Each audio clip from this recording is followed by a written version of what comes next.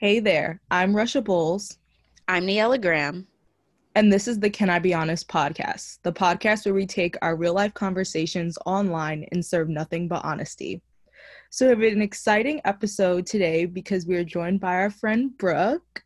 We're so happy to have her because she is our second guest on the podcast and she's one of our dear friends. Brooke is a University of Michigan alum. She graduated in 2020, like us, so class of 2020, and she's from New York City as well. And Niella and Brooke actually met in high school. So this really segues into the first key point that we have on our podcast and the topic for today, which is the art of the hustle. So I guess we're going to really just be talking about careers, what we did in high school to really help us prepare for what we wanted to do post grad in college, and just any advice we have for people, I guess, graduating and also just trying to figure out what they want to do. So Brooke, if you want to introduce yourself even more, you can, or we can hop right into the first point. Yeah, no, I mean, I'll definitely segue. Super excited to be on the podcast. Like you said, Russia, me and Neela met in high school. We were in the same geometry class, did, musical theater, fun time. Mm-hmm. And it's crazy just thinking, now we're in 2020, obviously high school was in the early 2010s. So it's just crazy to think like how long our friendship has lasted, but more importantly, like how many changes we've all gone through from, high school to college. Like there's just been a lot of life happenings that have gone on. Most importantly, connected to today, just, different states of stress and different levels of work and trying to figure out like, who am I? Who do I want to be? So yeah, that's definitely why I feel like today is going to be an interesting conversation just because the three of us have always ended up talking about job stuff. And I think everyone can relate to it just because it's kind of a WTF, like, what do I do? How do I navigate this? Yeah, I definitely feel like people our age who have either they were getting ready to graduate college or they've graduated college are talking about these things. They're comparing experiences. Russia and I really got like the closest we've ever been through like the last kind of 2 years of not high school, geez, college. Because and we were very much involved in like what the other was like thinking about post grad and what we were doing in our last semesters. We spent literally every day together and we usually talked about this stuff. And then obviously, Brooke and I talk about this and the three of us talk about it. So just kicking right off, our first question that we're going to pose to start this conversation is, did you know what you wanted to pursue when you left high school? This is a big question because I can say personally, not really. I'd also love to know if there's like a national statistic on this to know how many people actually know what they want to do, because I feel like a lot of pressure is put on students at that time, like when they're like freshly 18. Like, what do you want to do in life? How are you going to get there? It's like, I'm not even legal to drink alcohol. Why are you asking me this question? Yeah, So, no, that's so hard. I feel like what is so difficult about graduating, I mean, before even getting to college, graduating college and like thinking about a career, like what I found really challenging myself just applying to college in the first place was that there are a lot of people who would look at schools specifically with a major in mind. So they would like look at special programs. And I feel like for me, like, not really knowing what I wanted to do, kind of liking every single subject, thinking, what is going to be the most successful at like whatever direction that I choose to go. That's kind of why I ended up just going the really large like state school route, because I was just like, just give me every option. Um, but I do think it's interesting. Like there are some people who fully know like right off the bat, like this is my favorite thing. This is this like this topic and these like things click with me and like I know that I want to do blah blah blah job. But I think it's hard when you're kind of, open to all different options, because then you're kind of just like, okay, now where do I go? Like what do I like how do I even like start refining this?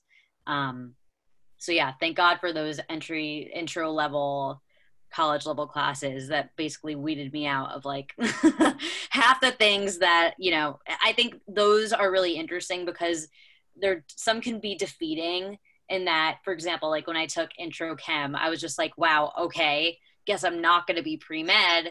But then again, like it kind of sucks that like one experience can kind of determine like how you feel about like a whole field, if that makes sense. Yeah. I feel like pre-med is that track though, where like if you hate bio and you're having a horrible time in like 101 bio, you quickly realize this is not for me. Because if I can't get through this stuff, there's no way I can do like the junior year classes. I think that's discouraging in a sense. That's unfortunate because that shouldn't be a barrier to someone. Because, you know, it can take people a really long time to figure out like what is it that drives them, what is it that they want to do and contribute to this world.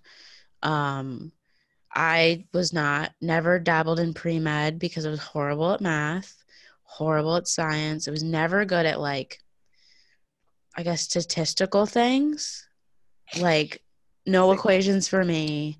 Writing was my strong suit. Writing was something that I have a lot of conversations with people who went to Brooklyn Mines High School, and like the one thing I think we all take away is that if there's one thing I learned, it's how to write an essay in a record amount of time and somehow still get a good grade on it, even if, it took me 2 hours. And writing was the thing that I was like good at. And so when I applied to schools, I applied a lot of like to comm studies programs, journalism. At Plattsburgh, where I ended up going, I actually went in as a audio radio major. And 3 weeks before our orientation, I changed my major to multimedia journalism, which is what I graduated with. And it was the best decision I ever made. One, because I don't think I would have fit in the audio radio department. I mean, why? Because you're recording a podcast, so like you are technically in the radio space right now. But it's because I learned those skills in the multimedia journalism program. And that was the thing, is that audio radio was just technical. There was really no writing there. Multimedia was everything. And I'm really thankful that I made that decision. And I was still kind of like having doubts, like, do I want to do this? And then I took some awesome classes freshman year and was like, you know what? I can do this. And even the crappy ones, like the grammar class, I was still like, I want to do this. So, yeah. I remember that one. Heard all about it.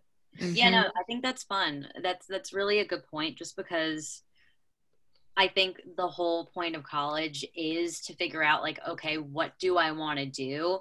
And I just think it's so interesting how we come into it. Like high school is so rigorous, and I know speaking on me and Neela's behalf, high school was like on another level of difficulty. Like, oh yes. Like our entire grade and just like our school in general, the way that it operated was like all-nighters, doing homework for multiple hours on end. We were writing like 30-page papers casually, and other kids were taking like the regents or just like doing a test. Yes, we were exempt from regents.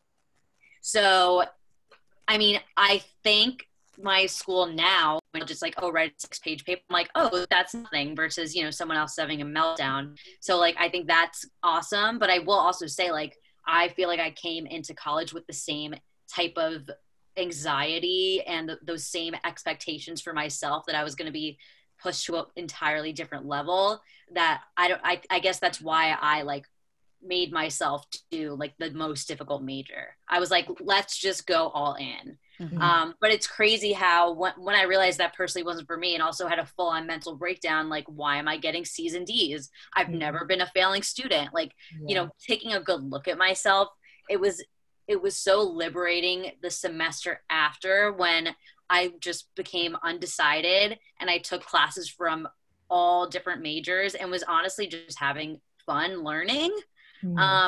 So yeah, I know. I just think it's really interesting to see like that, how that transition happened. But I guess also like my advice there is like, don't pigeonhole yourself into what you think like your college experience should be. Just kind of like see how it will turn out. Like kind of roll with the punches, explore everything, don't say no's. Um, like if I didn't try pre-med, I wouldn't have known that I hated it. So, and I wouldn't be in the job I am now. But then again, I think it does say something about the mentality that I think freshman students enter with. So, yeah, for sure. I kind of want to go back to what you were talking about with high school, just because like I knew you guys were exempt from Regents, but I didn't realize the extent of work you had to do when you were in high school. And I guess for me, like, I really don't think like that high school really prepared me for college. Like, it prepared me to an extent, but I think like a lot of the assignments that I was getting in high school up until my like last year when I took an AP class was like mediocre work.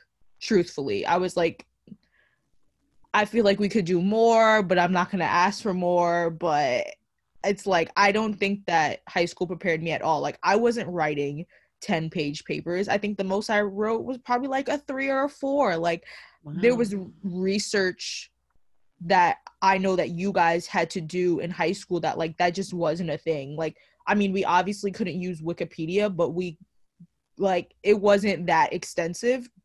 And I feel like when I got to college, I really understood like, look, you have to take out books to do a lot of research, and you have to like really like, read journals, maybe online. Like, you really have to do thorough research to get a good grade.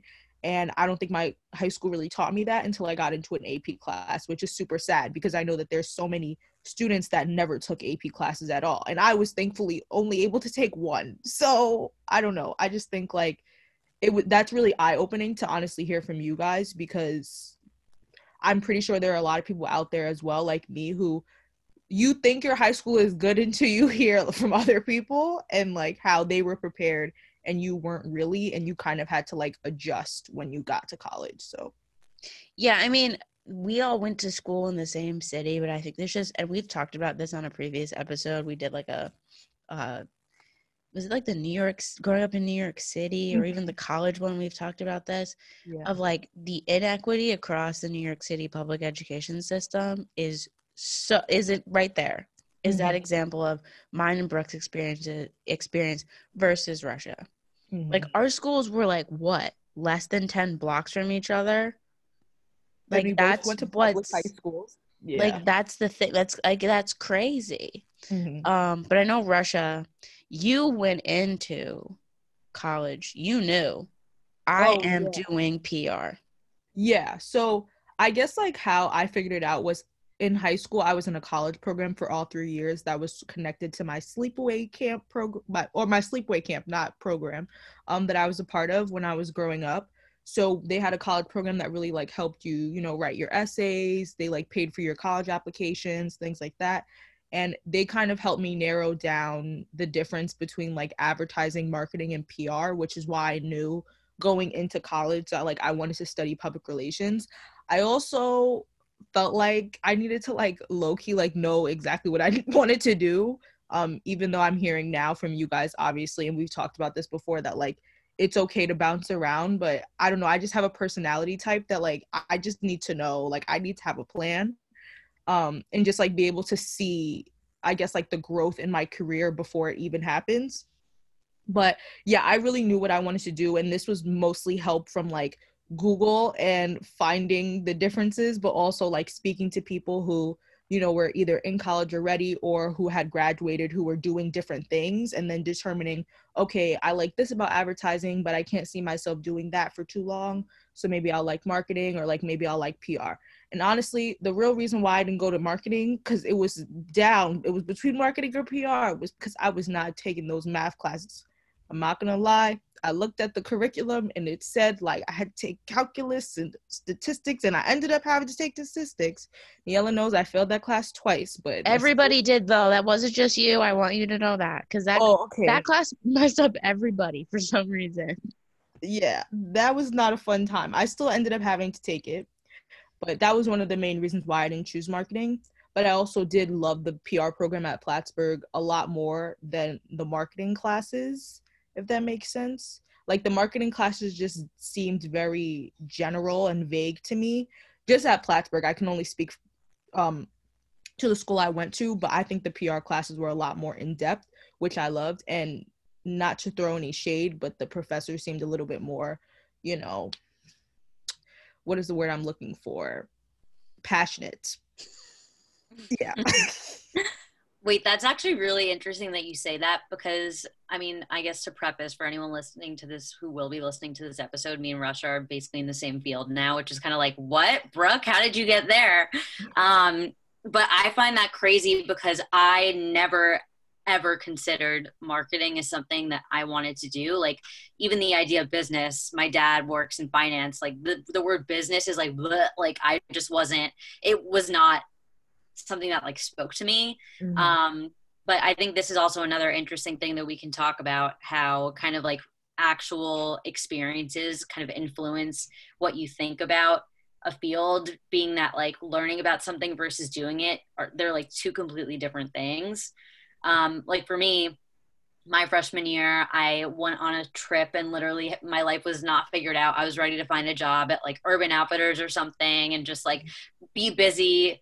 It turned out though that a family friend had an internship opening, and it was for a fragrance company in global marketing. This was my first internship ever. I remember this. Yeah, I was the youngest person there, literally like corporate style. So this was like a shock to my system where like this has never been anything that I had experienced.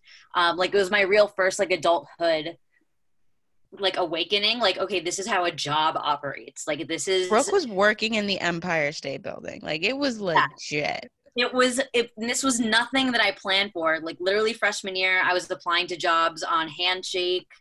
I was maybe going to work at like an art gallery, but it wasn't going to be paid. And then I don't know. It was just so up in the air that I was just set on, okay, I'll go on my 1 to 2 like short trips at the beginning of the summer, and then I'm just going to stay home and do nothing, because I guess it is what it is. So it's crazy for me. Like for me, the way I discovered what I like to do was kind of like thrown at me, like random, and I kind of fell into it. But I think it was also realizing that like what I thought about a subject on paper felt different in like the actual work that I was doing.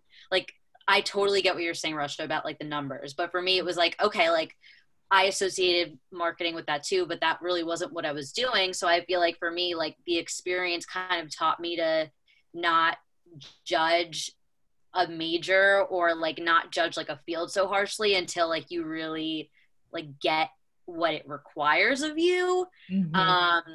Yeah, so I mean it's not like right from there I was like, oh, marketing. Like I think it definitely was like it stayed top of mind for me, but that's also why like I continue to explore things and like, you know, slowly cut things off my list, like kind of incorporate it in, just kind of like fluidly experience my education, even though like I'm the same as you. Like I like to have a clear path, but I also kind of had to accept to be uncomfortable, and just kind of be like, you know what, like I don't even know what I don't know, so I just have to kind of like go with it, because I don't want to like cut off an opportunity just because I think it's something that it might not be.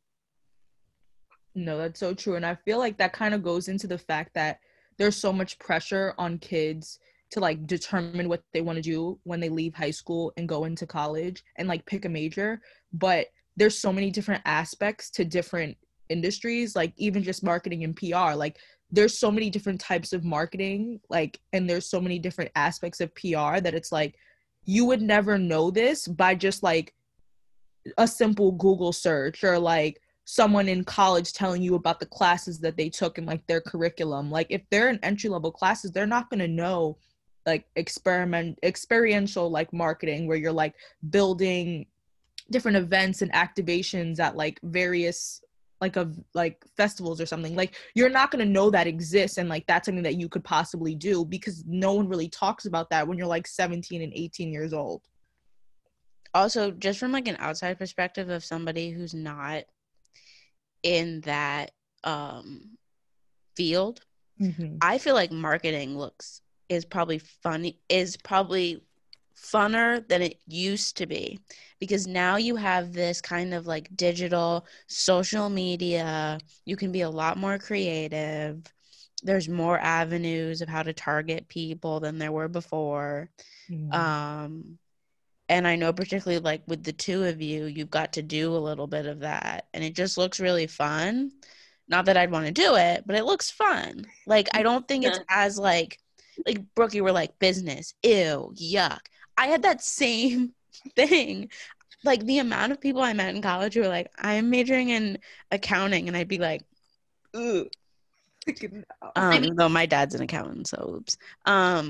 Yeah. Like, you know, like, it just sounded boring and monotonous, and people make jokes about business majors all the time. But like, I feel like there's more creative value there now than there was, and there's more avenues. Yeah, no, I would also say, so following my internship, that was my freshman year, knowing that I was considering marketing, the way that I basically weaved it into my degree is that I did like a marketing certificate. So I had to take these 4 classes, one of which was a sales fundamentals class. And the professor's awesome. Like, he worked at IBM. Like, he is a very smart man and definitely like was awesome. Felt like he believed in my abilities. But I will say that that was the most gut-wrenching class that I've experienced, just because sales felt so different for me. And I was like, this doesn't like, I feel like this isn't what the real thing is like. So like, then again, like that pushed me to have like a sales internship, which was a little bit of marketing. But I think when you actually like get into the real thing and like do the work and are given a job 9 to 5 and are like eating it, breathing it like 24/7, you really learn like faster than I think in school what you like and what you don't like, just because like you're doing something and being occupied with it all day versus just like listening and hearing about it for, you know, an hour, 2 hours or 3 a week. You know, it's just so different. Yeah, so sorry sales, but not for me. So just a quick question, because Russia was getting at this. Did either of you ever feel like a pressure from like parents or even friends to go into a certain field?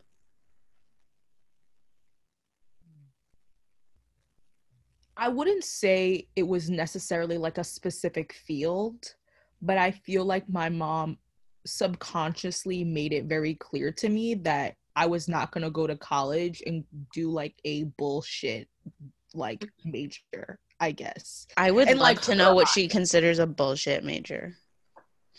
This is not because just a quick sidebar, there are majors that get really bad raps. Mainly around the idea of how much money you can make with them, which I think is an unfair thing to say to someone, because I will always remember this. I was not there for this moment, but they did open houses and in college, and a lot of the time, Russia and myself actually ended up being there because we were heavily involved students in the program. We had to represent. I was not there one time, but I was told by a friend of mine that a parent came up to him who's studying journalism and asked him if he actually ever thought he was going to make a good amount of money in journalism.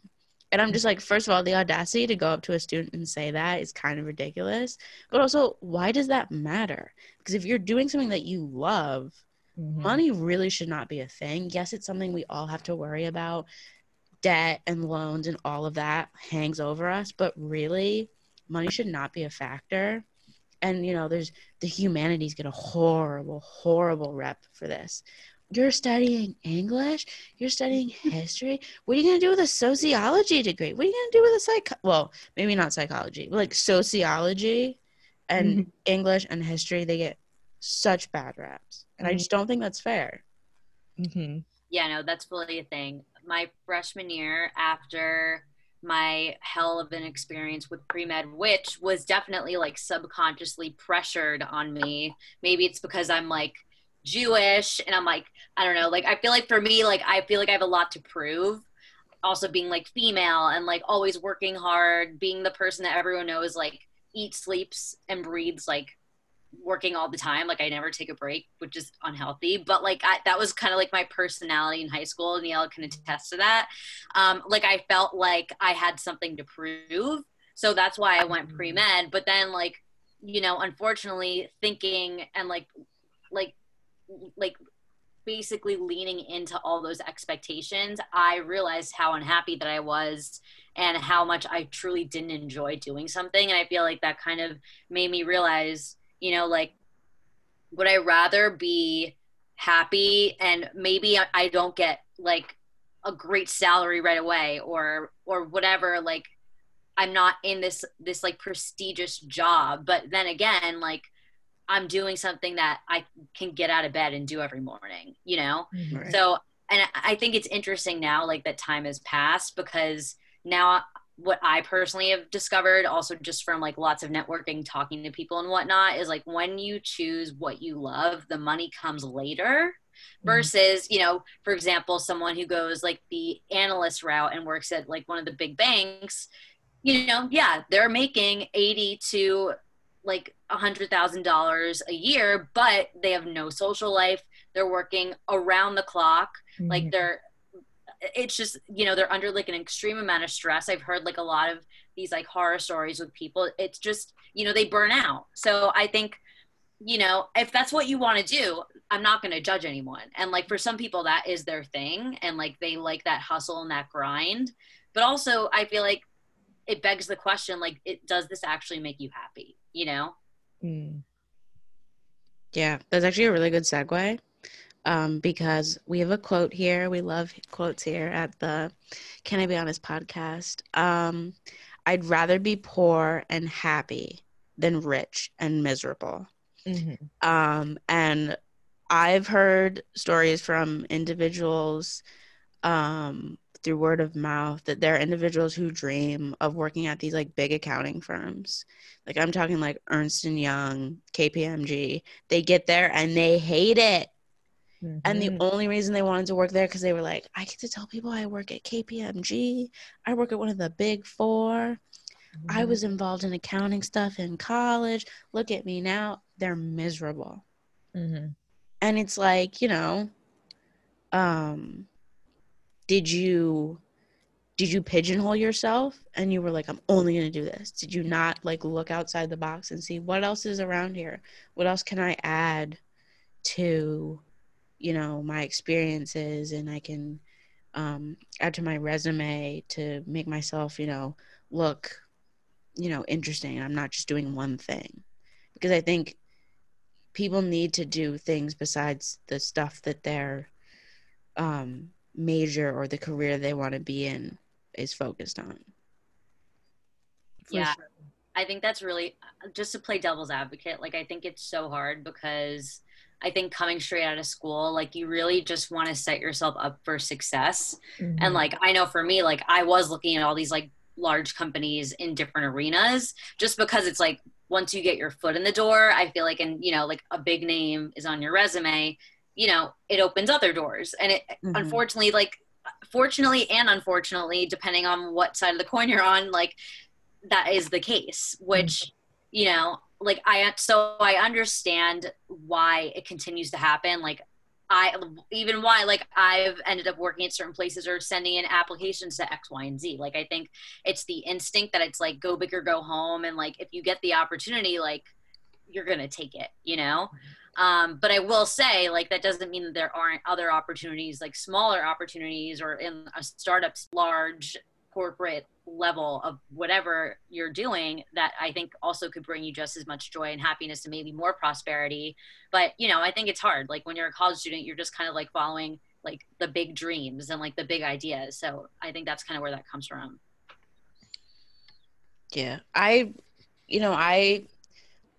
I've kind of steered away from the big dream thing, I think, a little bit, because I've kind of also come to the realization, and maybe this is just in like my field in particular, that actually if you start smaller, it's kind of better for yourself because you add skills along the way, and you also acclimate yourself to certain kinds of environments, and then you know, can end up at a certain place. So, for example, I was very opposed to joining my school newspaper when I got to Plattsburgh. That was for a number of reasons. One actually included the year prior to us arriving on campus, there had been a racist incident with the paper that I had been significantly warned by individuals older than myself to kind of have my antenna up.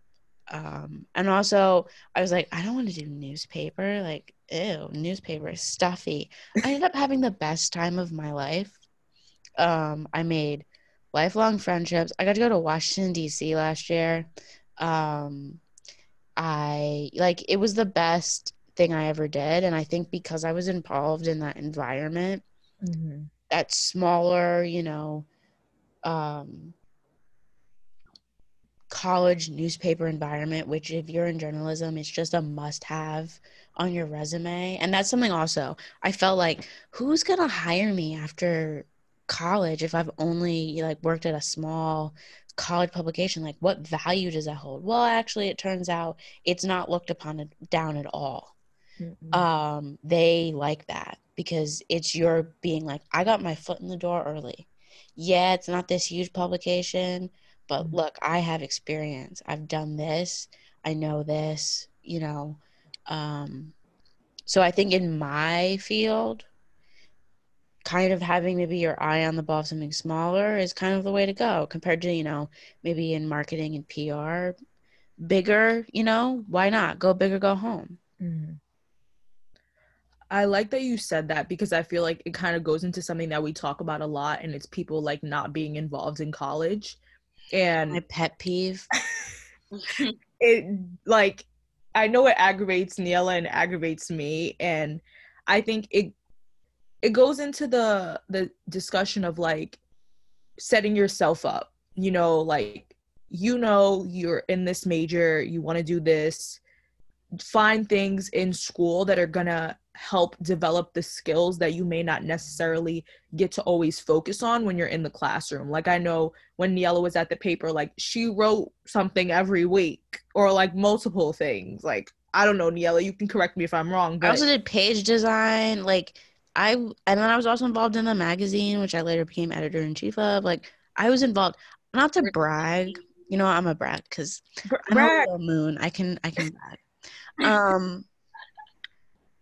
By the end of my 4 years at Plattsburgh, I was a known name among the faculty. That was something I took a lot of pride in. One, because I was one of the only Black students in the department. And they just knew me. They trusted me. They knew me. They knew my ability. And that felt good. So, yeah. Yeah. I think that kind of goes into what this whole podcast is about, hustling, in that I feel like extracurriculars are those side hustles in college where it's okay, let's say you figure out your major, whatever the situation is, it's regardless of all of that, I'm still gonna do other things that make me happy or maybe fill another interest of mine. So I know a lot of people did they joined a chemistry frat or a law fraternity, or I mean it's literally across the board insane. Some people did theater, some people did, I don't know, I mean I'm blanking out. There's even a freaking squirrel feeding club. If not that yeah, I don't know I don't trust that. I hate squirrels. I was just gonna say there literally is no shortage of things that you can do outside of a classroom, and it is hard. For my freshman and sophomore year, it wasn't really until my junior year that I finally found the rhythm and balance of my schedule to be able to take on an extracurricular. But then again, they're always there, and they're really cool things to do. So I definitely think that's some food for thought, that the extracurriculars in college are the side hustles, just because so many people are always doing so many things outside of just the expectations. I don't know. I always just heard people running their own business. It's just insane to hear what goes on a college campus, just because you have all different walks of life and different types of people with different ambitions. I also find that you'll be a lot happier if you get involved, because if you don't, you'll be sitting in your room staring at the wall and you will be sad, and then you'll want to transfer schools. That was and we talked about this in our college episode, you will be told 100 million times, get involved, get involved, get involved, get involved. They'll put on posters, they'll send out emails. It's it's redundant, but it's true. It's good for your happiness, and it's good, for your, because freshman year you will look a lot different than senior year you. Like I can't stress enough how I like think about freshman year me versus senior year me. And you'll feel secure and like I'm going in a direction of what I want to do. Because freshman year it's okay to be like, I don't know what I'm doing. Like where do I want to end up? Senior year, you'll feel that secure, you know, like this is what I want to do. So Yeah, I love that. I was gonna say, just to kind of transition into things, because I think this all is, I mean, it's all interconnected. Um, when I was, thinking about real internships, when it wasn't freshman year anymore, and like, everyone else was on like the internship bandwagon. I think a really big pressure was LinkedIn. So I'm curious, like, what your experiences were, like, putting in your extracurriculars on the website, like trying to like create your personal brand. Cause I know for me, like that was really daunting, and like, it's hard to see and compare yourself to other people, but that's kind of what LinkedIn is. It's like Facebook, but Facebook like for careers. I don't know. Russia, you should go first because I would like to go last. Okay. So LinkedIn, I don't know, like I think, well, I had LinkedIn before I got to college because my last year of high school, we had this like career class and they were like, you better get your LinkedIn up. So I said, okay, I got it. I made the profile, but it wasn't until I got to college where I actually had like legit stuff to put on it that I like really started to, add my classes, add extracurriculars, profile picture, experience, whatever. But I think that I have an unhealthy obsession with LinkedIn. I'm not going to lie. I'm going to be truthfully honest here because I really made it like a goal to hit 500 plus connections by my senior year of I was going to say high school, of college.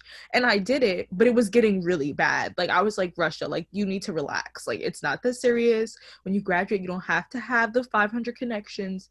But in my brain, I was like, people are going to see that and think, wow, she's really well connected in the world. And, I feel like I took LinkedIn a little bit too seriously, but I also used it a lot for networking opportunities that I don't think I would have been able to like speak with certain people or even get certain opportunities that I have if my LinkedIn profile wasn't in tip-top shape. So I think like LinkedIn has its pros and cons, and I am just stressing to people like, please do not take the connections things that seriously, like as much as I did, because it really kind of drove me crazy more than I ever expressed before this podcast. But just like make sure that your profile is, you have your experience, you have your school, you have your extracurriculars, but don't go on other people's profiles too much and compare yourself, because I also did that as well, and like it wasn't that smart. But if you're trying to figure out how to, maybe differentiate yourself from other people, or even figure out like, oh, like how did this person get this internship, or where were they working, or like how did they get where they are, I think that's a great reason to go on other people's profiles. And like I also did this as well, just a side note, to determine how to like write my descriptions for experience, because I was like, bruh, I don't know how to word this, like truthfully. And I know a lot of people do that as well, but I feel like if you're gonna go on people's profiles just to compare yourself, it's unhealthy, and like really don't do it. But if you're doing it for the right reasons, go ahead, do your thing. Okay. So this is gonna be a typical Niella rant. Prepare yourselves. So I don't like LinkedIn. Yeah, I don't. I've also had it since high school because I was involved in this program my senior year where I worked with the New York City Council, and they were basically like, get LinkedIn. And I was like, okay. And my LinkedIn was crappy. Like I used my yearbook photo as my photo, which I later got told not to do because there are rules about what you should have on your LinkedIn, what you shouldn't. Like, don't have a selfie as your photo. Don't have your sorority composite photo as your photo. Don't have your yearbook photo, like stuff like that. Mm-hmm. But I got like, here's a couple of things. I got different advice on different parts of my LinkedIn page, which just left me confused. Like one person told me, write your bio, like the first blurb, in third person. And then another person told me, don't do that. Write in first person. And I'm like, okay, then what's the correct answer? Because I feel like both are fine. Mine is currently in first person because I just think that sounds a little bit better. I don't like talking about myself in the third person. It's weird. Mm-hmm. LinkedIn, and this is something, Russia, that you were getting at, there's too much pressure put on LinkedIn.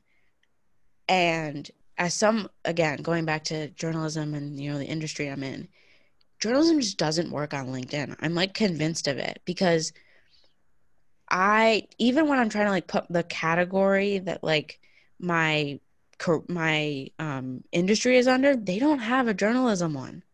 The closest one is writing/editing, which is really like the publishing industry, like books. I don't fall under that. So then I feel like this platform I can't really use. I'm nowhere near 500 connections. Again, that's another thing where it's like, that's a lot of pressure. And is that really attainable for most people? I don't know. I have like 160 and I'm cool with that. Like I'm good with that. It's hard for me to find jobs.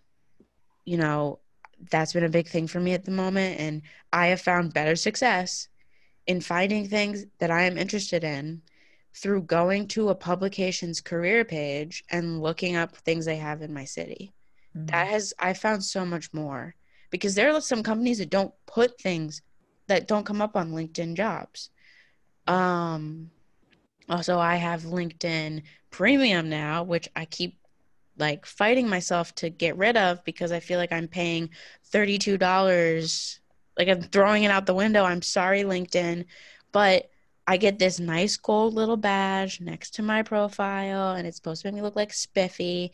And it's like, okay, I can see like who's looking at my profile a little bit more, deeply. But also LinkedIn keeps telling me that I'm the top applicant for a job that I am not qualified to do. And that's not good. Because then I'm applying to something I have no chance in. And I understand that you should apply to things even if you don't feel like there's a chance. But that's a whole different thing. I cannot be the editor-in-chief of some newspaper that's like has a circulation of 1 million. No, like I just can't. And so it's frustrating, I feel like. And also, there are people who have LinkedIns who live in areas where maybe LinkedIn is not heavily used. I really feel like LinkedIn is like a metropolitan thing. Because I have a friend who I made a LinkedIn page for, and he never uses it because he doesn't live in an area that has a lot of people. So, like if you live in New York City, if you live in Atlanta, if you live in Chicago, if you live in LA, it's going to work. You live in the middle of Montana, probably not. I just like, and I have a thing against social media in general. I don't really feel like LinkedIn's a social media, but, people post statuses on there, and I understand that there's also this, and I want to know your opinions on this, because I don't do this because I don't know how to, and I also don't feel like, again, because my industry is not really well represented on that site, whether I should, but I've been told a couple of times, interact with people's posts, post yourself. I've posted maybe twice, and it's like, is this going to do anything for me? Is someone really going to judge my profile if I've only posted a status twice? Yeah, I think that's a really interesting point. What I was going to say, I mean, obviously there's a lot said, so I'm just trying to like pick a point and, around my ideas. But I was going to say, this past year, I had a really short internship helping a professor with his like small agency, and he himself is like a figure. So that was a huge component. Like LinkedIn was a huge component of his like social media presence because, he had a full following on there versus, on Instagram or Twitter. So I do always find it interesting to see like what pops up on my feed, who continuously pops up on my feed, you know, what content gets traction. And sometimes like even the simplest things will get traction, which I appreciate. You know, like, question, do you think that we're gonna like, is work gonna be hybrid, remote, or and working in the office? Like, I don't mind those, but also like there are full on people who like go on rants and like have, you know, pieces of advice to say. And I just think it's interesting. Like, I don't know what the LinkedIn algorithm is, or like how these things kind of like end up surfacing to me. I know it kind of operates like Facebook, like blah, blah likes this. But I just kind of think it's interesting what kind of ends up being shown to us, because sometimes, and I think a lot of people at my school can, to any school can speak to this, like there were times when being on a LinkedIn feed kind of felt toxic, and that every single post you're seeing was like, I'm so excited to announce that I'm starting this internship or this like at all these like really big name places. And I think what's hard is when you are in a different industry with someone and there's a different staffing timeline for things, like that can be really pressuresome. You know, like I would see all the people that I know in finance updating their summer job statuses in September. But for me, you know, being in marketing and advertising, they don't even start recruiting until March, April, or May. Mm-hmm. So I just think it's really interesting how it's kind of this hurricane of people, yet at the same time, it seems like this very exclusive club, because, you know, I don't really see doctors on LinkedIn or teachers on LinkedIn. I mean, sometimes they are, but, you know, a lot of times there are institutions, even when I was registering our high school to put in, you know, that I have a high school diploma, like it didn't have a LinkedIn landing page versus, you know, a university or like a big name company. So I just think it's kind of this really weird place where it's, I don't know. I really don't know what to think of LinkedIn. I just feel like there's a lot of stuff going on that is kind of confusing. And yeah, this is your time to jump in, Russia. Just, I don't even know. Wait, can I say one thing though, just to piggyback off that? Yeah. I also have that thing with putting in our high school, but somehow people still come up that I'm like, oh, I graduated with you. I mean, you know, request to connect. But I will say that thing about the feed, I can't look at the feed. I avoid the feed for that exact reason, because I go on it and it's just like, oh my God, guys, I'm working at ABC. Oh my God, I got a job. I'm working at the UN. Oh my God, I got into law school. And I'm like, this is depressing. Mm-hmm. Also, this is a question maybe, Russia, you can answer, because I think you've done this a couple of times. You know when someone posts a status and they're like, I'm willing to help anyone who comments on this. And like people will full on comment and be like, I just graduated. Help me get a job. I studied this. How effective is that? Okay, I definitely replied to a few of those. Firstly, for me, it hasn't been effective because the post gets to a point where it's so popular that everyone is commenting and liking, and then the person whoever posted it is probably only going to reply to like the first 50 or 100 people, if that. So I know that I had personally like replied to one of those like early on in the post, I guess you could say, where I was maybe like the 5th or 7th comment, and I was able to email the woman, but she never emailed me back.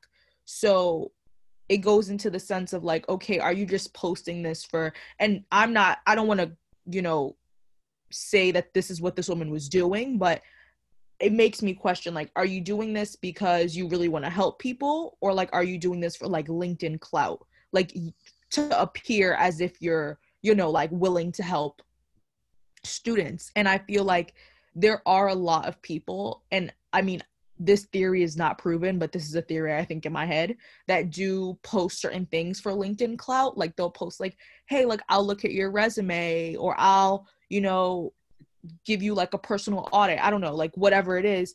And like this person will now have 1,000, 2,000 likes and comments on their post and will not do anything. They won't help anyone. They just did it so that they can look like they're this career savior.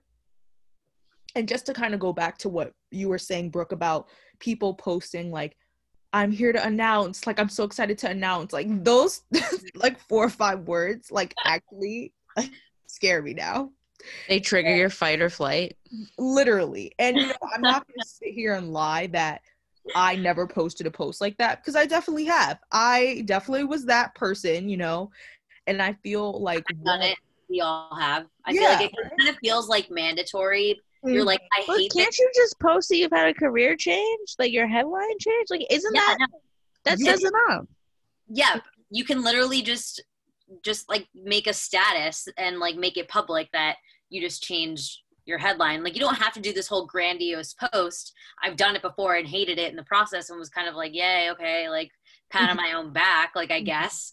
But yeah, no, I mean, I feel like, I guess the way that LinkedIn is set up is that it's meant to celebrate people and reward them for their successes in that sense. Mm-hmm. But I also think in that same coin, it adds a lot of pressure and stress to people who aren't in the same position. So then LinkedIn kind of becomes this kind of like Instagram, like this highlight reel, mm-hmm. where you're only seeing like the high points and the successes and like when people are getting the job or like getting promoted or this or that, but like you're not seeing that they're denied from 200 jobs over the past 2 months, mm-hmm. you know, or like the fact that they emailed a bunch of people and they were given no's, you know, like I think that kind of is the part about LinkedIn that sucks. And I guess some people touch on that in some of their posts, but like, you know, at face value, you don't really see that. Mm-hmm. It's really interesting because somebody that I was friends with at one point, it seemingly very quickly after we graduated college got a job, and they posted on LinkedIn that they'd gotten a job, but the way that they worded it was so bad. They were basically just like, look at me, I got a job during a time when it's really hard to get a job. Look at me, oh my God, I'm so blessed.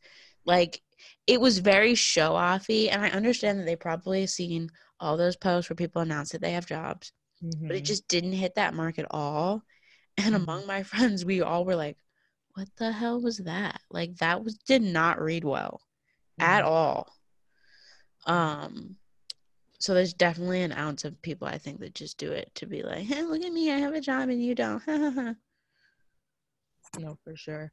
And I think like that is the reason why, I don't know, personally, from just a lot of the connections that I have, I've seen a shift in a lot of people not posting that, you know, very iconic, quote unquote, I'm excited to announce, and people are just like making their job promotion or their new job a public status where you're not writing anything. They're just like, okay, this is something new, and people can like and comment and say congratulations, but it feels a little bit more organic and real instead of you like throwing this in people's faces, especially knowing the time that we're in right now where so many people have lost jobs and so many people are working their ass off to find a job, that you're not like pushing this announcement in people's faces. And I don't know, I personally did that when I got my job in October, and it felt better than just like writing this elaborate post and then like sitting at my phone like waiting for people to comment. Like it's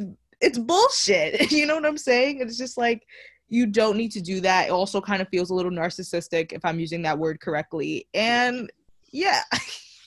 I also think it's funny that, I mean, I haven't always done this for every time I get a position, and I'm also just thinking about in the other formats that I see this happening, but even people will kind of do a post to summarize an internship that they've had, like, so grateful for the past 7 weeks, or so grateful for the past few months, and like, you know, and I'm genuinely happy for these people. It's not that I'm not, but then, you know, then I think it goes back into this like comparison of like, did I do enough? Like, was my job, like maybe my job wasn't like as valuable as I thought it was if this person like came out doing this and that. And like, I don't know, like I think it's just really hard. Like, I think LinkedIn is kind of disguised itself as Instagram. That's like a big claim to make, but I really do feel like LinkedIn is this highlight reel that is like teetering on the edge of like surface level Instagram content.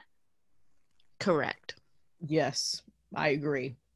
And now they've also added, I mean, I don't even know why they would do this. I guess it's for like their own like user engagement, but now they've added those like story features. Like, okay. Whoa. What? Yeah, this has been a thing for a while. And every time this is like a detour just to say this. Mhm. I don't know what it is, but like all these social media applications, and whether you're a social media application or not, have decided that stories is the way to go. Mm-hmm. You know, Snapchat did it first. Let's just say it. Then Instagram, then Facebook, which is like not to be mean, but the only people who do Facebook stories are like 45-year-old women. Yeah. My mom. And okay, well, I like your mom. She's an exception. No, it's definitely like Boomer or like Gen X. Yeah, it's Boomer and Gen X. And now Twitter has it, but it's called Fleets. And LinkedIn has it. And that's the thing I don't get. Why do you need? Is it because that's further just being like, I'm at my job, at my fancy desk, I'm working on a project, look at me. Like, what could you possibly have to say on your LinkedIn story that's interesting?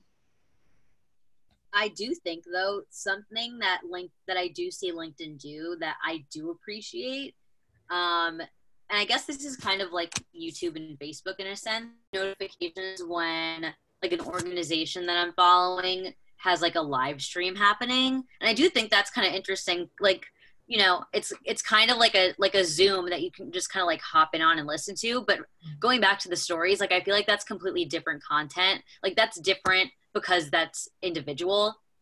Versus, you know, like a company is like an entity, which I think has kind of more to offer. But I don't know, like I don't really see myself using the LinkedIn stories anytime soon. I don't know. Like I barely even post on LinkedIn to begin with, aside from basically what Russia that you said you do, just like those casual like status updates, like those nonchalant ones, because it's just like the least amount of effort, but also feels like the least amount of showy. Yeah, I don't know. I don't know. I'm interested to see kind of what that will look like or what it might transform into. Just as a last point about stories, you know who got stories, who just recently got stories? Spotify. Oh yeah, I saw that too. I thought you were gonna say your calculator because there was a meme that it's like now your calculator even has stories. Like I've seen that. But yeah, Spotify, and that's all I'm gonna say. Switching gears, going into you were kind of going into this point, Brooke, before when you were talking about comparing, you know, a little bit. When we were planning this episode, you brought up the idea of like the personal audit. Do you want to explain that? Yeah, I mean, why don't you give some context just so we know that our definitions of the personal audit are the same. Okay, so the way I understood, and I guess could consider that, is like every once in a while, not like this shouldn't be like an every day, every week. I would say maybe every month. Going through your resume, going through maybe your LinkedIn, but really I think resume, because not every job application, I mean, but I feel like more and more job applications ask for your LinkedIn link, but the resume is what they really truly look at. And seeing, okay, what's on here? What can I replace something with? What has more like leverage now? Do I have any additional skills that I can add? Does this summarize this good enough? Like every once in a while, kind of re-examining how you present yourself and what you're offering. Yeah, that's definitely a thing for sure. I think what's hard is like in the moment when you're applying to a job and they're asking for a resume, like you can only have the experiences and the skill set listed like up until that very second that you're submitting that resume. But I think like with time and like, you know, after time passes in a position or, you know, in between like your freshman to your sophomore to junior to senior year, like things change and like there's going to be modifications here and there. I think when you're able to kind of step back and like look back at experiences that are a bit further away, like me as a senior, you know, editing my resume and looking at those like freshman year, sophomore year opportunities, I think you kind of see also like thinking about where you want to be going or what company that this resume is going to be placed in front of, like what's the most valuable thing that I have here, what's kind of irrelevant. And that's also an interesting point. Like it's why people have multiple versions of their resume for like different types of companies. And I definitely had that, like, you know, when I was applying to TV entertainment versus advertising agency, or like book publishing. So, you know, I think the personal audit is definitely something healthy to do, just because, you know, the more time and space that you have between different experiences, you kind of realize what's actually the most important versus, you know, what's the fluff that's kind of there. And that's even what I've done with my LinkedIn, like taking off some experiences from high school where it's like, okay, does that really matter? Like, is that really gonna like lend itself to anything? But yeah, no, I think what is something to think about as well is that LinkedIn and your resume tell a story. Obviously, like there's more storytelling to be done in an interview and like in front of someone when they're asking like, why do you want this job? Like, why do you like this company? Like, you know, it does like pull at things that speak to your personality, and those experiences are included in that. But I think it's interesting, you know, from someone in our position looking at people who obviously are full-fledged adults as we're like just starting adulthood. Like when I look at someone's resume or LinkedIn, for example, more so LinkedIn, in like my field, and you kind of see like where they jumped around. Like I think that kind of speaks to this like story or like a trajectory that I could maybe expect to have, or like, you know, it sparks some ideas for me, just because, you know, we're not like our parents' generation. It's not, you don't get a job and then work there for 30 straight years. Some people do, but I feel like this generation more so has become a lot of flip-flopping places, trying new things. Like we don't want to get bored. Like there are always more opportunities, new opportunities. That's why people are constantly changing jobs and careers.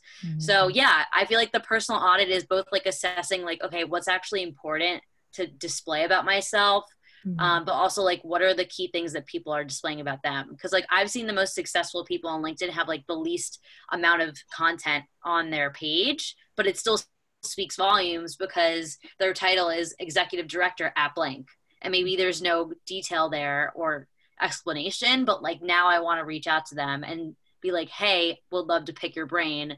What was that experience like, you know? So I would give LinkedIn that credit, where like the networking, if you take it upon yourself to do it, like it can be really enriching, and that like you can actually glean insight from people with great experience. But it's definitely hard, like as you're trying to figure out your life and keep your LinkedIn and resume up to date, you're like trying to do everything and anything that you can. Yeah, that's kind of the personal audit in my perspective. One thing I found about resumes, it's kind of always been hard for me, and like my the last year at college, you had to take a class. It was basically like a capstone. We got quizzed on spelling and grammar. You had to like pass those tests, but also you had to submit like a portfolio of your best work and your resume, and it got critiqued by one of our professors who like knows a good resume. And I fully expected, like, I have a good resume. It's pretty. It's not boring. That was something that was very much like, you cannot have a boring looking resume. It also can't look crazy. So like, if you're going to have color, stick to one color. Like, don't go nuts with it. And I was like, I think this is going to be good. He gave it back to me covered in notes, just absolutely covered. And it made me feel kind of like, oh, wow, like, this isn't good. And I thought it was. And also the whole, it can only be one page kind of bothers me, because I feel like as you accumulate more things, that kind of gets harder. Like, how do you fit 5 things on one page when you also have like skills? These are the organizations I'm a part of. This is certificates that I have. Maybe you have a spot for like recommendations, a little personal summary, contact. Like, that's a lot to fit on one page. That has always bothered me. I just want to say that. I feel like, still people are not told and are not taught how to correctly do a resume, and that should really be something that in high school they teach you how to do. Hopefully people's colleges do it. But maybe that's something you have to seek out for yourself. Really depends on what major. Thankfully, our major, we were taught those skills, but can't speak for other people. I just think that that should be something that people are taught more, how to navigate it, how to write it, how to make it look good, what to include, what not to include. Yeah, and it's also so different per industry. Like, I know, like, there was a point when I had a standard marketing type resume and was applying to more design-esque graphic design jobs. Those resumes are very visual, and it's kind of like infographic style. So I think it's really hard. Like, there is a serious learning curve when it comes to like applying to a job, because it's like, okay, yeah, it is one page. Like, what's the most important relevant information here? Like, what could I say in these whatever words that like fill in this one page that speak to the job description and like are gonna cause the person that maybe looks at this resume for 30 seconds to be like, yes, like that's another thing. Like, there are some people who have a stack of resumes and they might just look at you, and if it is more than one page, they're like, no. It's kind of like the same thing with like colleges, where like they would sort your grades by your SAT, like the yes, maybe, and no pile of like just insanity. But yeah, no, I think that's kind of where the personal audit comes in, where it's like, okay, how can I stand out, be succinct, like to the point, but also, when you're, for example, giving a cover letter, not just repeating your resume, or like actually speaking to like why you want a job, or like why you actually like this company, not copy and paste for every single one. But it's really hard. It's really, really hard. And I think there are times when, just thinking about like the notes that I have here for the personal audit, like I wrote volunteer work, freelance and stuff. Like, I think you have to also, what a lot of college students do is that they do things for, and it's the same thing that like what we did in high school for like college applications. Like, people will do things simply for their resume, like whether it's an extracurricular, a class, an internship, and like that's fine and great and all. But I also think it's really important to like actually seek out enriching opportunities that maybe are different from like your experiences. They don't fit into this narrative so perfectly of that, like, you're this marketing advertising person, or you're journalism, or you're like business. Like, I think you're like, it's interesting for people to see variety. So like, I do encourage people to take chances and like dabble while you can. Like, we're young. Like I said, we're not tied down to one job. Like, if you are, I don't know, if you're in like the fashion world and you want to explore science, like, why not? Like there's no reason why. And we see this all the time. People have like serious career changes in like their midlife. So I feel like that's kind of, it's funny because the resume is kind of like the antithesis of that. Because like, I think a resume kind of curates like this one lane story, which is great if like, what you want to do and you're kind of working your way up that ladder. But it kind of works against you if like you're kind of all over the place and maybe have different interests that kind of flip-flop. I think like a lot of what you both were saying, and correct me if I'm wrong, is like just being like a proactive person and really building your own success, especially if that, I don't want to say is given to you, but you have the opportunity to make what you want out of your own life. So I guess like this is something that I think about all the time, especially when it comes to like personal audits, is like, how can I be more proactive, knowing the experience I have, to then make myself stand out amongst other people? And I think this podcast is like a perfect example on like how you can stand out from someone, or like running like your own Instagram, because Brooke, you have one, and I think it's great. And I think especially if you bring it up in interviews, personally I would, if I like had your page, like I feel like it speaks to something that you're passionate about that you may not necessarily like, it's not like academic or like it's on your resume or whatever, but it's something that like you're passionate about and you're doing that's outside of your field. And I think just like having like a passion project like the podcast or like a dedicated Instagram account or whatever it is. Maybe you're freelancing, maybe you love volunteering. Or a YouTube page. Or YouTube. Gotta get back on that. But yeah, or anything, like if it's outside of your field, but like it can also somewhat be related or not. It's just something that you really love to do. I think that adds personality to you. And especially when you're applying to jobs, like, yes, people want to see, you know, the things that are on your resume and your academic achievements, but also like people want to know that you're a real person. You like things, like you like to do things. And if you don't have anything to talk about, it's going to be like, I don't know if this person is going to like fit in to our culture. I don't know if this person is going to be like fun to work with, because like there's nothing behind them.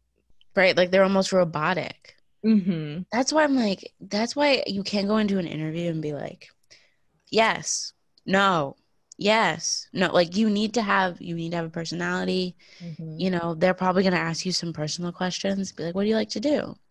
You know, like blah, blah, blah, like where are you from? And you can't just be like, I'm from here. Also, I know this program. Like you have to give them a little bit more. Mm-hmm. And for instance, Little Red Warrior is a perfect example of that, because Brooke has that platform is very personal, and it's a resource for other people. And there's recipes on there's products that she's trying, and I think one that does actually connect to what you do, because you can like, you have experience with social media in that sense. You've built a platform up with that. You can show that to people and be like, hey, I do this, I know how to, you know, get a message across in this way, you know, what gets people to like, what posts do better than others. So you got it both ways there. Yeah, I mean, I definitely think for the jobs that I've applied to, I haven't necessarily brought up my other account, aside from just like my personal one, as evidence of, you know, the kind of work that I do. I feel like it's more a portfolio of like different freelance stuff or like projects. But I do think like this pandemic has lent a lot to this idea that like you really should be this is what this whole podcast is about. Like you should always be hustling. Like you should always be doing something. Like you should never just like be like settling for one thing. And that doesn't mean that you don't like your job. You can still love your job, your day job, and like have other ambitions that like you're working on the side. Because like for all you know, like that passion and love for something could like turn into its own thing. Like I know my marketing professor just kind of started this passion project through the pandemic, where I mean it started before the pandemic, but it really like took off with Zoom being like a platform coming full force. But he made this series where he would bring on like his colleagues who are all like really awesome, successful people, and what just became like a casual like Zoom call that a lot of like my peers and his fellow colleagues would hop on has fully turned into a podcast, a YouTube like a show on YouTube. Like, you know what I mean? Like it's really cool to see how things can blossom when you just kind of like take a leap of faith to do something that makes you happy or kind of like fills some sort of, I mean, I don't want to say a void, but like it gives you happiness in a way that you're not getting in another aspect of your life. So I think that's why it's really important just to like constantly be doing things.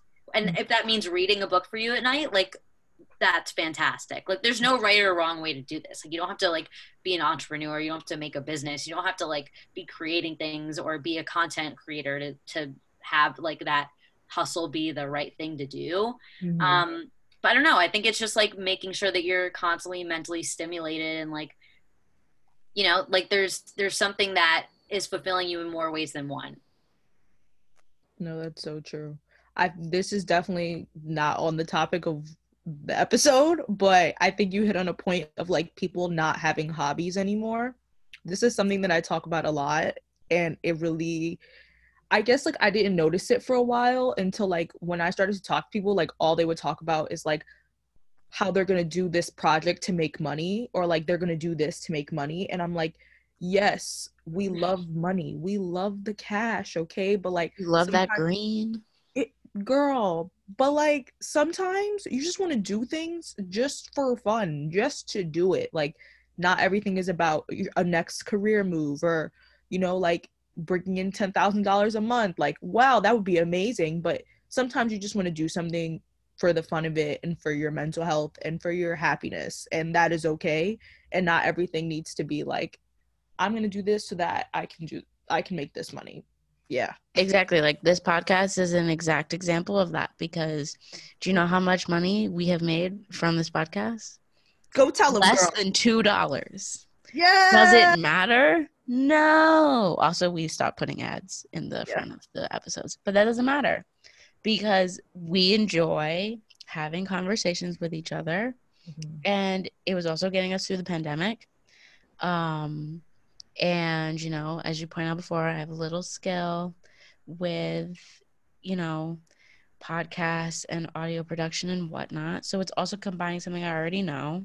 Mm-hmm. And it's something I bring up in interviews because I've been asked a number of times what I've been doing. And I will say, I have a podcast with one of my friends. And then they're like, oh, what is it about? So, you know, it's something I enjoy doing. It gets me through the week. And also it shows that I am diverse in what I do. So. Yeah.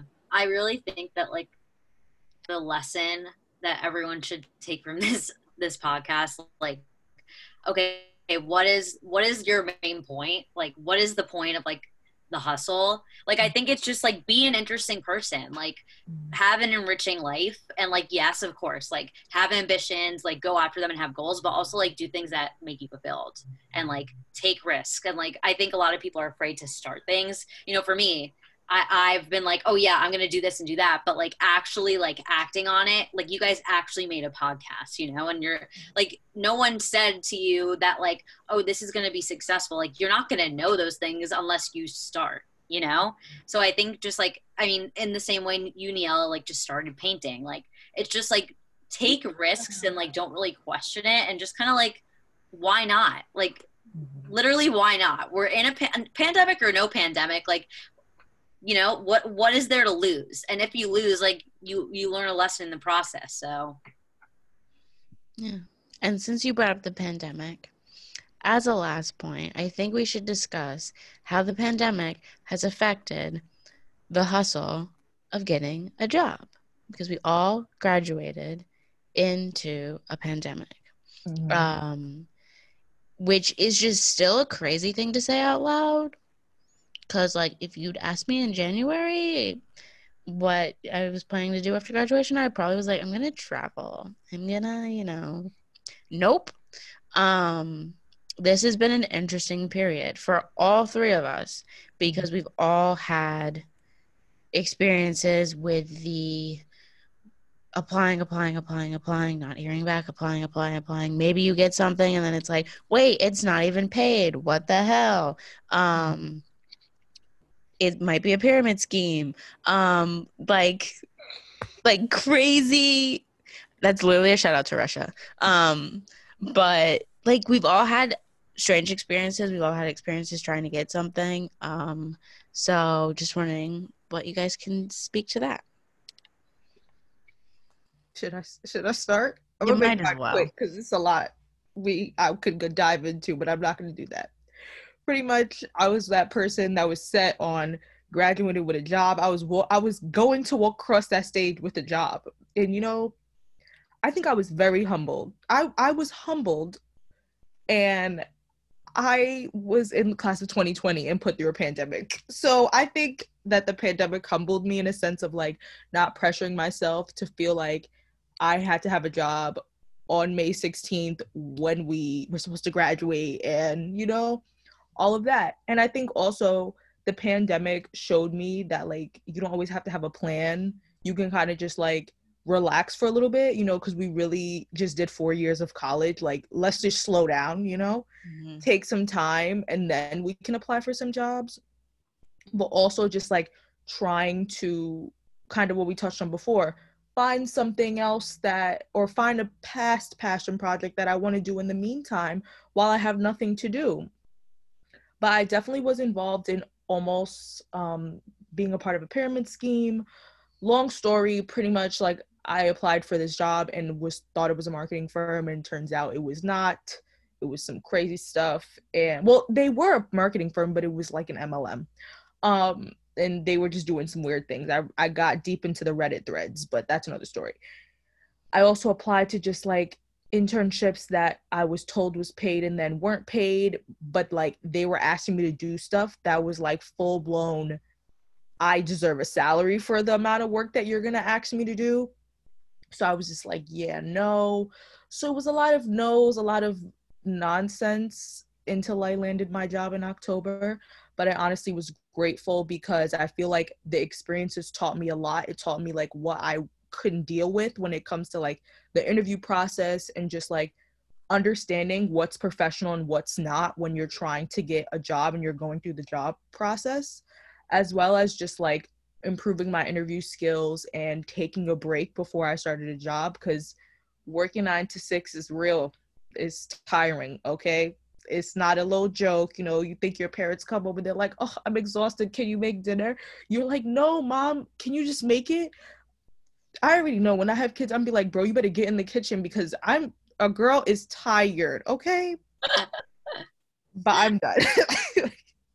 Yeah, no, I definitely agree with all that. I was going to say something that I feel like the pandemic has personally taught me is resilience and like really not taking no for an answer, not being, not actually like being, when a company declines me, like being like, actually like, no, like you should take me, not that, but like not letting a no or a step back like stifle me or push me from still like going forward every single day. Like I was still putting out like application after application after application. Like I was emailing companies, like I was going on agency websites that didn't have any job listings on LinkedIn and didn't have any job listings on their website, but like fuck it, like let's just email their HR team and show my interest. And like for a majority of those emails, I didn't even get a response back, which is, you know what, like, it's fine, but like I tried, So I feel like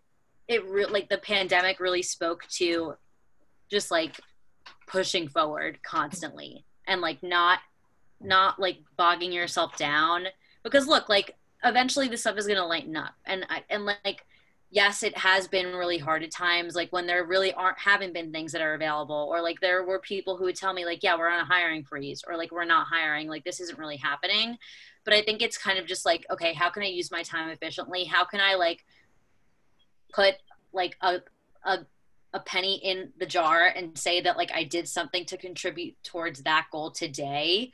But like also be mentally sane and like push ahead. And I was going to say, like, I think in all of that, like things kind of figure itself out. Like people do eventually get back to you, or like the most unexpected connections can like lead to, an opportunity, or just even taking a chance on something. Maybe it is unpaid, or maybe it's something that like you didn't think that you would be interested in pursuing in the first place, but like it's a job, so I'm going to take it. I'm not going to question what I have in front of me, because I'm grateful to even have an opportunity. Like, I think it's just like kind of saying like the same question that I said earlier, the same phrase, like, why not?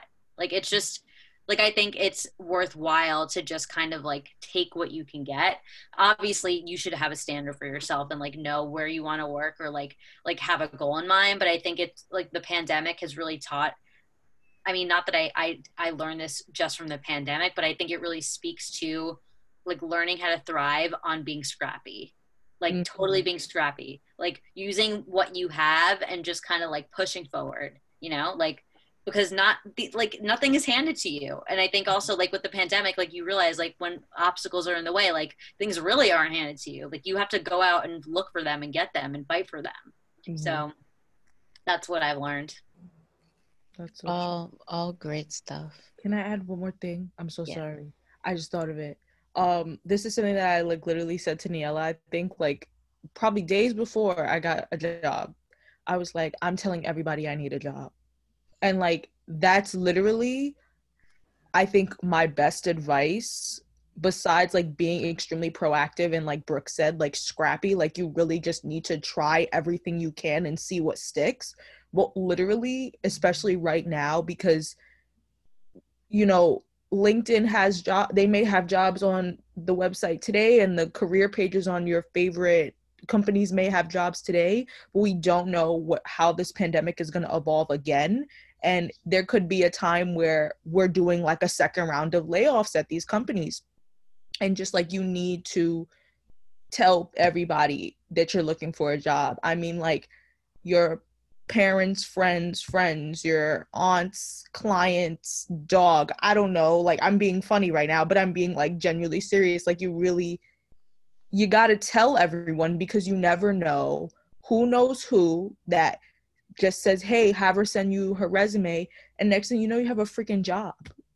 Well, that's literally your story, Russia, because that's, yes, somebody was like, hey, you still looking? You were like, yes. And then boom, a week later, literally boom.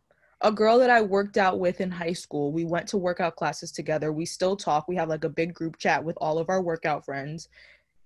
I just wrote in the group chat like, hey guys, I just graduated, looking for a job. She connected me with her coworker's wife. She works at the agency I'm at now. And I had met with her in June, and we had a really nice conversation, but the agency wasn't hiring. And literally, I don't even know how many months later, 3 or 4 months later, I had a job, because she remembered me, and she was like, hey, we think that you'll be great for this position. So yeah, I gotta just tell everyone. Yeah, I would also say, I would say that jobs, especially during a pandemic, I mean, life in general during a pandemic is unpredictable, but I think you never know where something can lead. So once again, why not just try and put feelers out and, see where it leads, because you never know. And for all you know, something that you think you have in the bag, you don't, or something that you thought you didn't have in the bag, comes back, and you're like, okay, there's no way to, I mean, this is life in general, pandemic or no pandemic, job things and life things are unpredictable. That's just the nature of life. But I think it's also what this pandemic is kind of teaching all of us to do is embrace the fact that there's so much uncertainty, and we can't know everything. So you just really have to go day by day, and have some goals for the day, do what you can, and don't drive yourself insane, because you can only do and control so much. Other things are just going to kind of fall in place. Thank you so much for listening to this week's episode. We upload new episodes every Friday, so you can start your weekend right. Russia, where can people listen to our podcast? They can listen on Anchor, Spotify, Apple Podcasts, and wherever else they listen to podcasts. All links can be found at our Instagram page at canibehonest_pod. See you next Friday. Bye.